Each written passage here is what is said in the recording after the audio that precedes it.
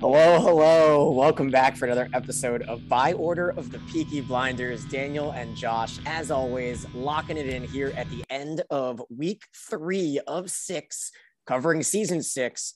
And as always, spoiler alert to follow. You've got to be able to have watched season 6, episode 3 to follow along. And the only way to do that, if you're not living in the UK, we've repeated ourselves a ton, but I'll fire it at you one more time. ExpressVPN is the answer. We've partnered with ExpressVPN, so you can use the special Peaky link in the show notes. Try expressvpn.com/Peaky in order to change your IP address so that BBC's website thinks you're watching from London, and then everything else is free and easy, and you can watch it. So go ahead and give that a shout. Also, Josh and I have just recorded our weekly deep dive into the episode on our Patreon, patreon.com/byorder of Peaky. And Josh, I'll tell you what, we had a great fan and a guy named Michael who asked a question real quick about, hey, I just downloaded the ExpressVPN. Something's having an issue. He emailed me on Tuesday at 5:21. And I responded like 9 minutes later because I like to keep my updates on. And he said, hey, thank you for the answer. It's working now. Just for responding so quickly, I'm going to subscribe to the Patreon. So we love that. We love our Patreon subscribers. That's the way that Josh and I can, give it our all and continue to, pay for the expensive gas out there. But let's start off. We're going to do it a little bit of a backwards today. We're going to start with the listener feedback right off the bat, then kind of get into and have that drive our discussion about this golden episode of television here that honestly is surprisingly mixed reviews among Peaky fans, which Josh and I are floored about because we've loved it. We've expressed that. You can listen to our instant reaction. But Josh, we can start off with this note, and we talked a little bit about it on Monday. And Jonathan says, I love the podcast, watching the show via VPN, so we love to hear that too. He said, I'm getting Cersei and Jamie vibes from Gina and Uncle Jack. Any thoughts and predictions on this? And so we can dive a little bit deeper, I think, on what our expectations are of the characters of Gina and Jack and whether they're just going to be secondary or they're going to maybe take a little bit more of a center stage like the Lannisters. We had kind of discussed this on the instant reaction pod.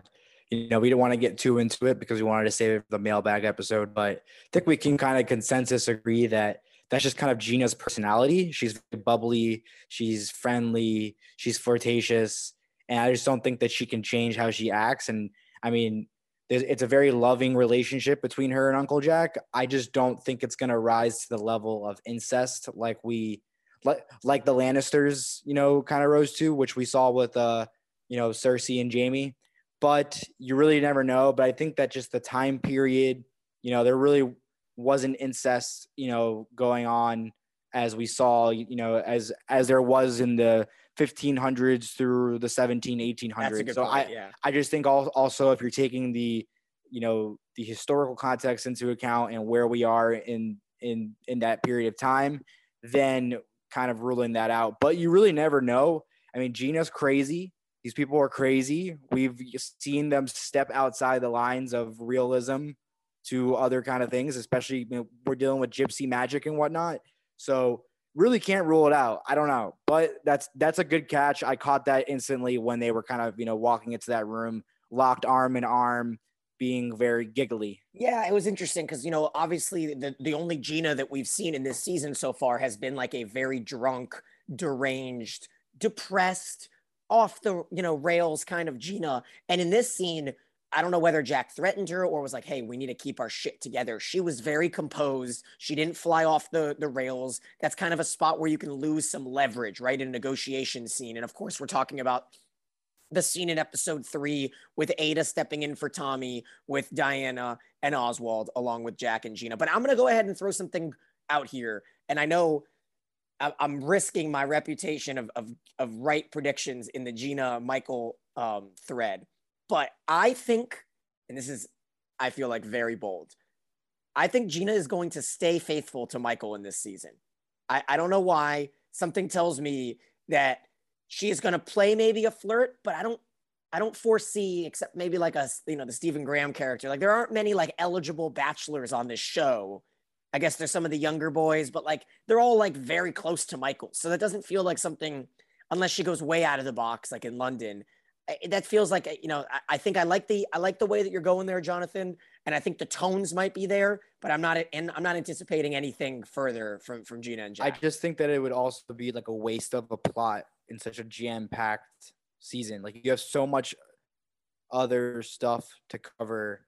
Why waste it on this plot that is barely going to last? Like what would be the purpose? Just to show that they're crazy? Yeah, I don't know. I don't know. And Jack seems way too composed, right? Like he's shown so much composure so far this season. All of his lines are very well methodically thought out and everything like that. Yeah, and plus he kind of flirts with Ada a little bit, asking if she has a man, and Gina doesn't like.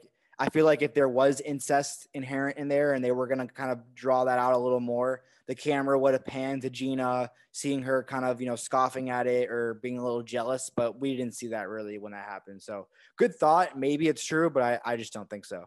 All right, let's move over to our favorite email of the week. And it's not like a prize or anything, but I'll be honest, this week, Josh, we got 5 listener responses about this episode, and we want you to keep on piling on. Hey, if this episode every week is a mainly mailbag, that's completely fine. And that's exactly the way that I want our community to kind of come together here in this final season. But Anna is paying attention. I love this. Ready for this? Hey guys, love the podcast. Something that stuck out to me during this episode was when Tommy shows up to the hospital after Ruby had passed and Lizzie screams, "Where were you? Where the fuck were you?" It was nearly the same exact scene as the season 2 finale at the Epsom races when Tommy was late to shoot the field marshal Henry Russell attacking Lizzie, and she screams, "Where were you? Where the fuck were you?" Great writing by Stephen Knight. Spot on. What a Spot catch. on. I mean, that's one of the best mailbags we've ever gotten. I have to tip my cap, take a bow. That is an amazing catch, almost identical to 2-6. It's funny, we just broke down 2-6 and we didn't catch that. And just identical, and the parallelism of that. Stephen Knight, bravo, brilliant. Just those things, those little subtle little drop-ins that Stephen Knight puts into the script, just so well done, and well done by Lizzie. I mean, that's a side note, just amazing acting. Where the fuck were you? Where were you? And I think that's probably why you and I were so not locked into like the callback, because I was transfixed by the scene. Yeah. It had me. I like a theater performance where you're sitting there like, oh my goodness, this is perfection. And it was so well done. Really two well people, done, but just two people in the whole scene. It's like 2 people, and Tommy doesn't even say a word.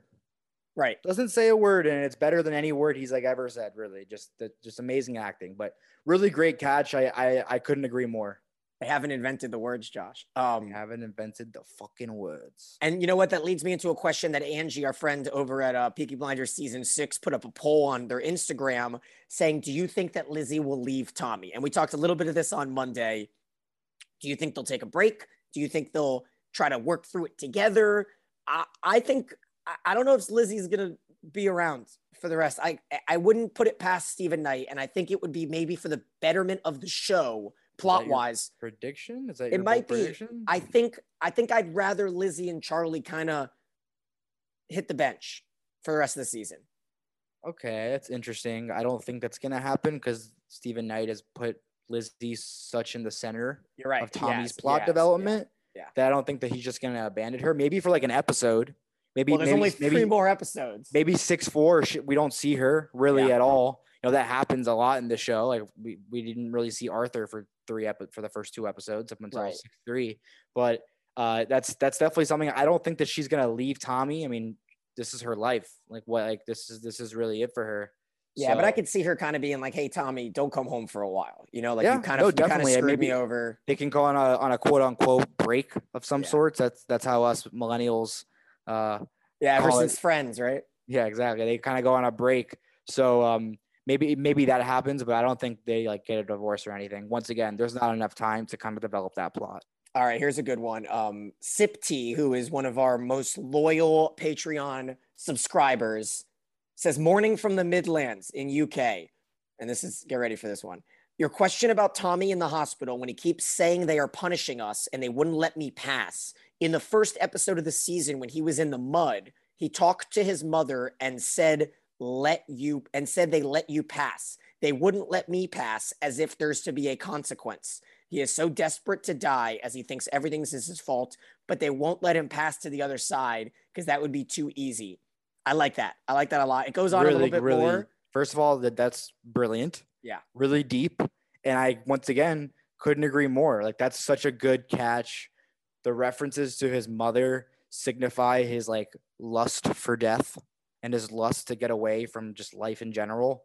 I just, once again, I couldn't agree more with that sentiment. We and have that catch. smart listeners. We have no. Josh. I love you it. guys are awesome, and I appreciate you guys dropping these mailbags for us because we're not perfect, and this show is only as good as our fans are. So we really appreciate that because that's such a good catch, and I'd always wondered.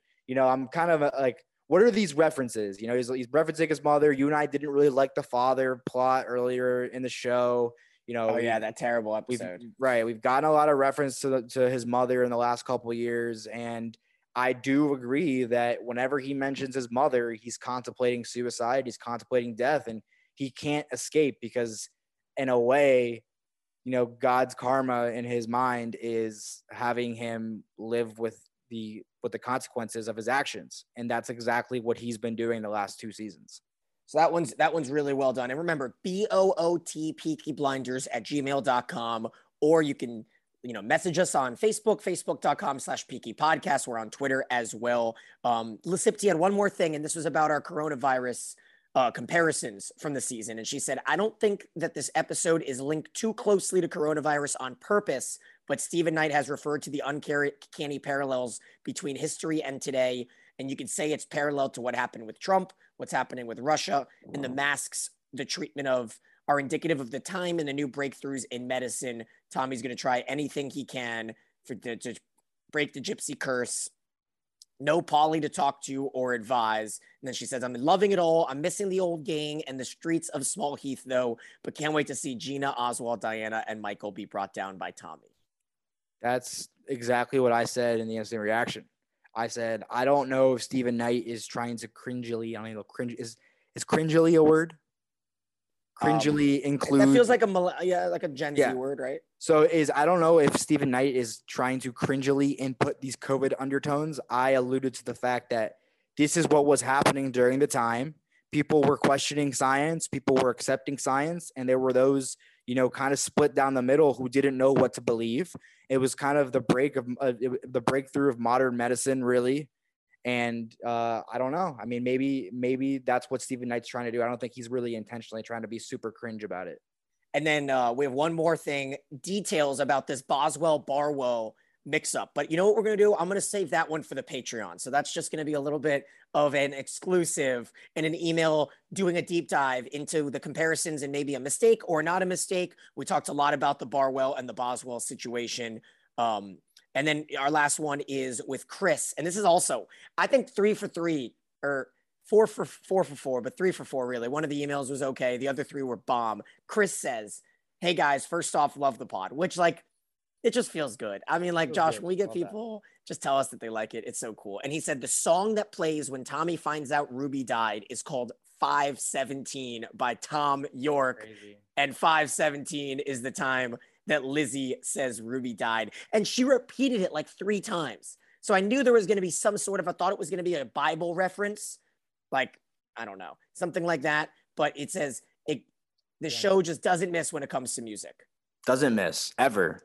I mean, this is a nice opportunity to plug an old episode, to listen to the Ode to Peaky soundtrack episode. Oh yeah, that's way back there.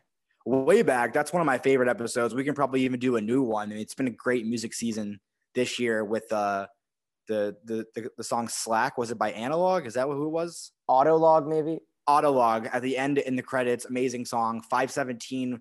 I mean, Stephen Knight, it's crazy how he does this, and a lot of it will go unnoticed from the casual fan who's not going to go and do the research at the songs.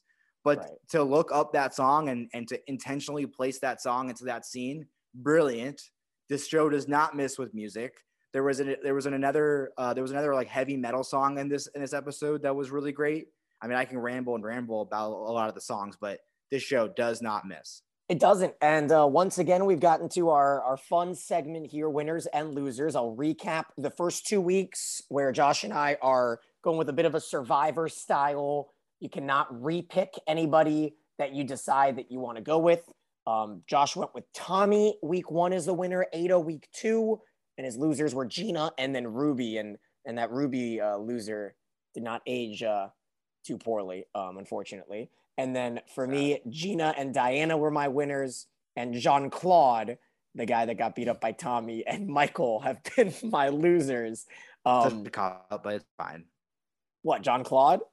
Yeah, it's such a cop-out because you know that you're not going to use him again the rest of the season. I know, but it's fine. you picked Tommy as a winner in the first episode, so we don't need we're gonna hold our bullets here and don't throw stones in glass houses. I'll get us started though, and go right off the bat with my winner of the episode.